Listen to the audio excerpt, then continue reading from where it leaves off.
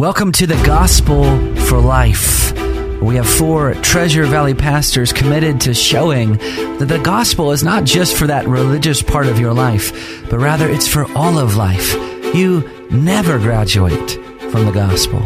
I'm Josh Bales, pastor of the Well Church, here with Russell Herman, pastor at Cloverdale United Reformed Church, Phil Moran, pastor at Christ Presbyterian Church, and Jonathan Van Hoogen, pastor at Dayspring United Reformed Church. Now, if you'd like to find out more about us or catch past broadcasts or get information about our annual conference, you can find us at reformationboise.com. Well, welcome back to the Gospel for Life. Once again, we're without Josh. Hopefully, we'll have him back in the studio soon. We miss his biting remarks and his sarcasm and insensitivity. Well, one of the things that we ought to let people know is that when we're in the studio, we're recording numerous shows at the same time. So when he misses one, he's actually missing maybe 5. That's right. And up to 10. That's right. That's right. No, in all honesty, I'm going to make a reference to a group of people known as the Inklings, and I can't remember which of it. This is Tolkien and C.S. Lewis. Was it Chesterton as well? Chesterton, and there was one more, I can't remember. And one of them had passed away, and one had said that he felt like after the death of the other that he would get more of somebody else in the group. And then he came to realize that with the death of the one, he actually got less of the other. Because there is an interaction that Josh will bring out that we can't bring out. That's so right. we end up losing rather than gaining more time for ourselves. So even though we harass him when he's not here, we do miss him. We do miss him. Well, we're going to cover a topic that I think is something that, at least in some point in time, all of us maybe have wrestled with. It's the idea of when we're in a church and we see that something's not quite right. We're not quite meshing with what's going on. We see some things that we look at and we think, I would like that to change. And so the question is, how much is it that we should be trying to reform a church? And how do we know when it's time for us to move on from a church? And by reforming, you mean just simply bringing them back into some sort of biblical alignment on certain subjects, maybe? Yeah, and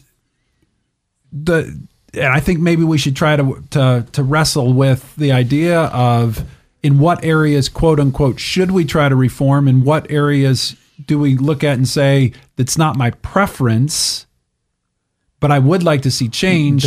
But how active should I be in working towards that? I think that there's it may depend on what stage of life you're in. If you have small children or if you're a retiree, that might make a difference, because we know that even in certain churches that you might say have left orthodoxy, there is a faithful remnant there, and they may have a ministry within that church to one another in ways that, from outside you would never have that ministry. And so but if perhaps you're raising children and you're realizing there are things taught here that are unbiblical, and certainly you don't want to see your children grow up in with that misunderstanding of God's word, then there's a time when you should leave a church, and you should make it clear why you're leaving on those grounds. And I particularly think in terms of those minds that are easily influenced by that bad theology or that bad understanding of God's word. Mm-hmm. And it all comes back to just what do you mean by reform your church, and it also whether or not you're in leadership in that church, if you have some kind of a leadership role, and whether or not you have a sense of call to that church. But I would also say, if you're in a church and you're not in a leadership role in that church, and the church is going in a fundamentally wrong direction, or what you believe to be a wrong direction or an unbiblical direction, the first thing I want to ask is, what are you doing there? I think that's the time to ask yourself why are you there at all? And maybe it's helpful to talk about, for us, we would talk about what are the marks of a church. Mm-hmm. And I think we agree that there are 3 marks of the church: the pure preaching of the word, the proper administration of the sacraments, and administration of church discipline.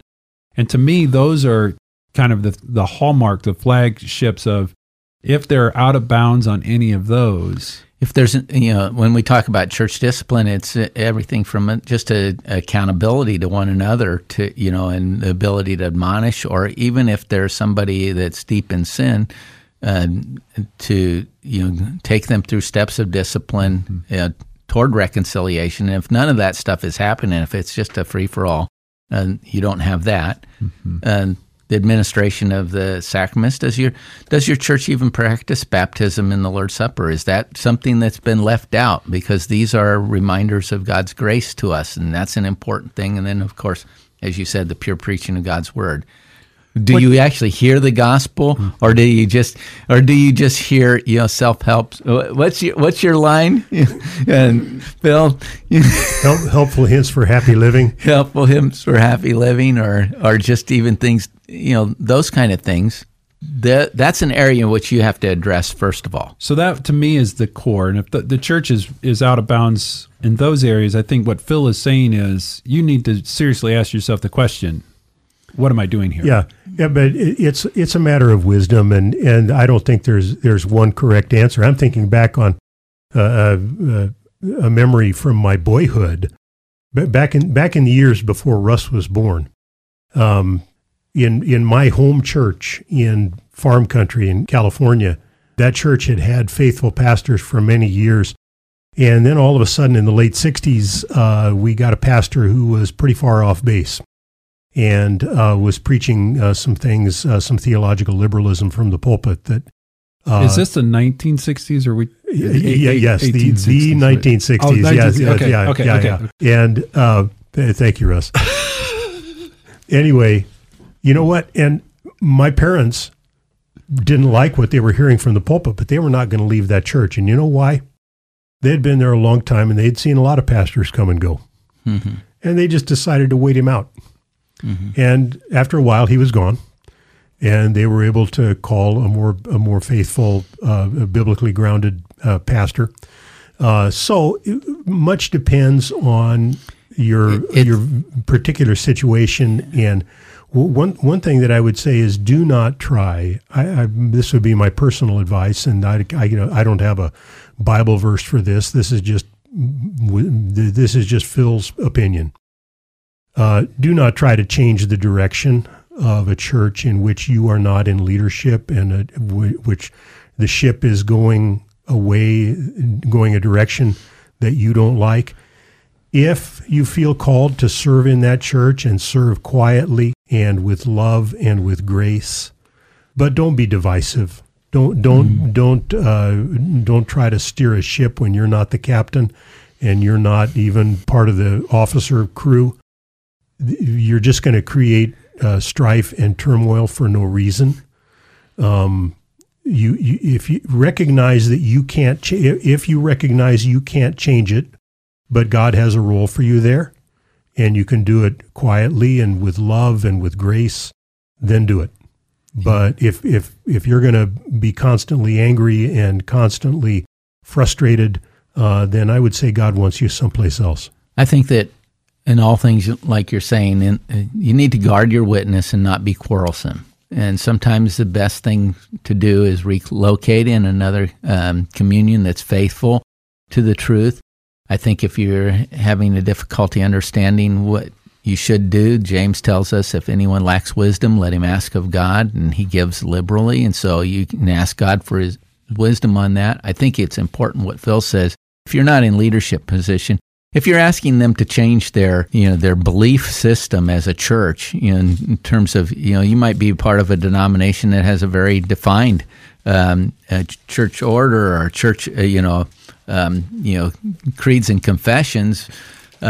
You're not necessarily going to change that.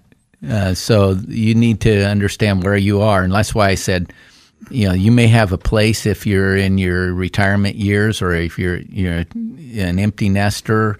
That might be a time when you can have a godly influence in that. If your children are growing up in that church and it's contrary to the Word of God, I think that you definitely should find a place where you can have your whole family ministered to.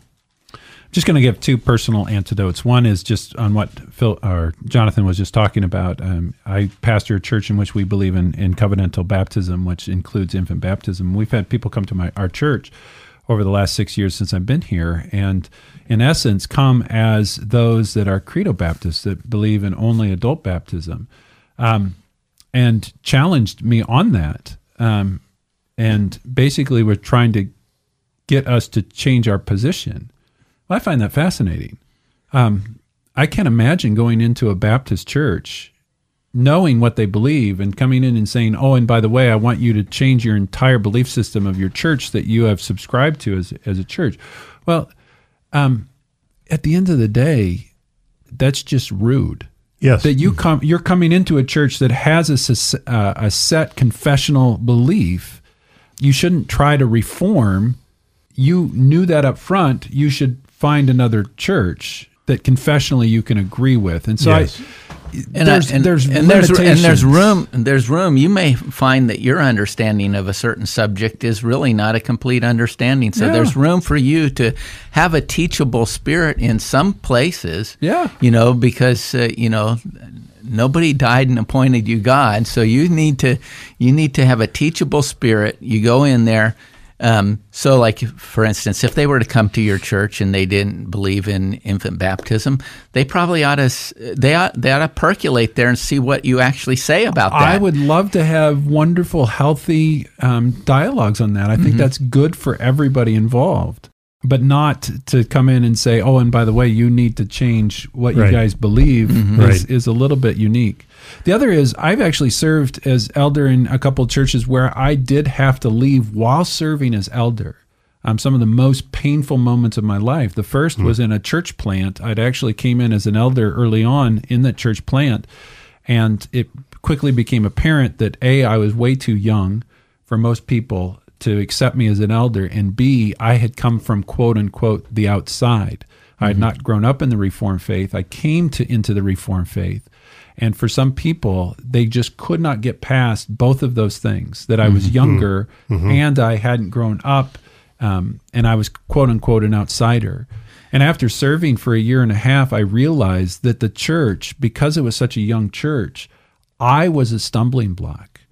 And so I ended up resigning as an elder and moving my family because of the fact that I was creating difficulty just by my presence in the church. Yeah. And I moved on. We would say there's room for reforming the church. For instance, our fearless leader here, Josh Bales, I actually have a letter from him that was written to me when I was a pastor in another church. He was just a member of another church. Particularly, I won't even mention the name of that church, but he was asking questions of theology to me. He ended up coming under the tutelage of a man that now is associate with us, and being reformed together. They end up reforming a church together. They were both at that time pastors of the same church, which became the Well. The Well is not the same church that it was 10 years ago, because there's been a reforming influence that has taken place through the pastoral leadership of that church. So there is a place for reforming the church. That's all our time for today. We'll see you tomorrow.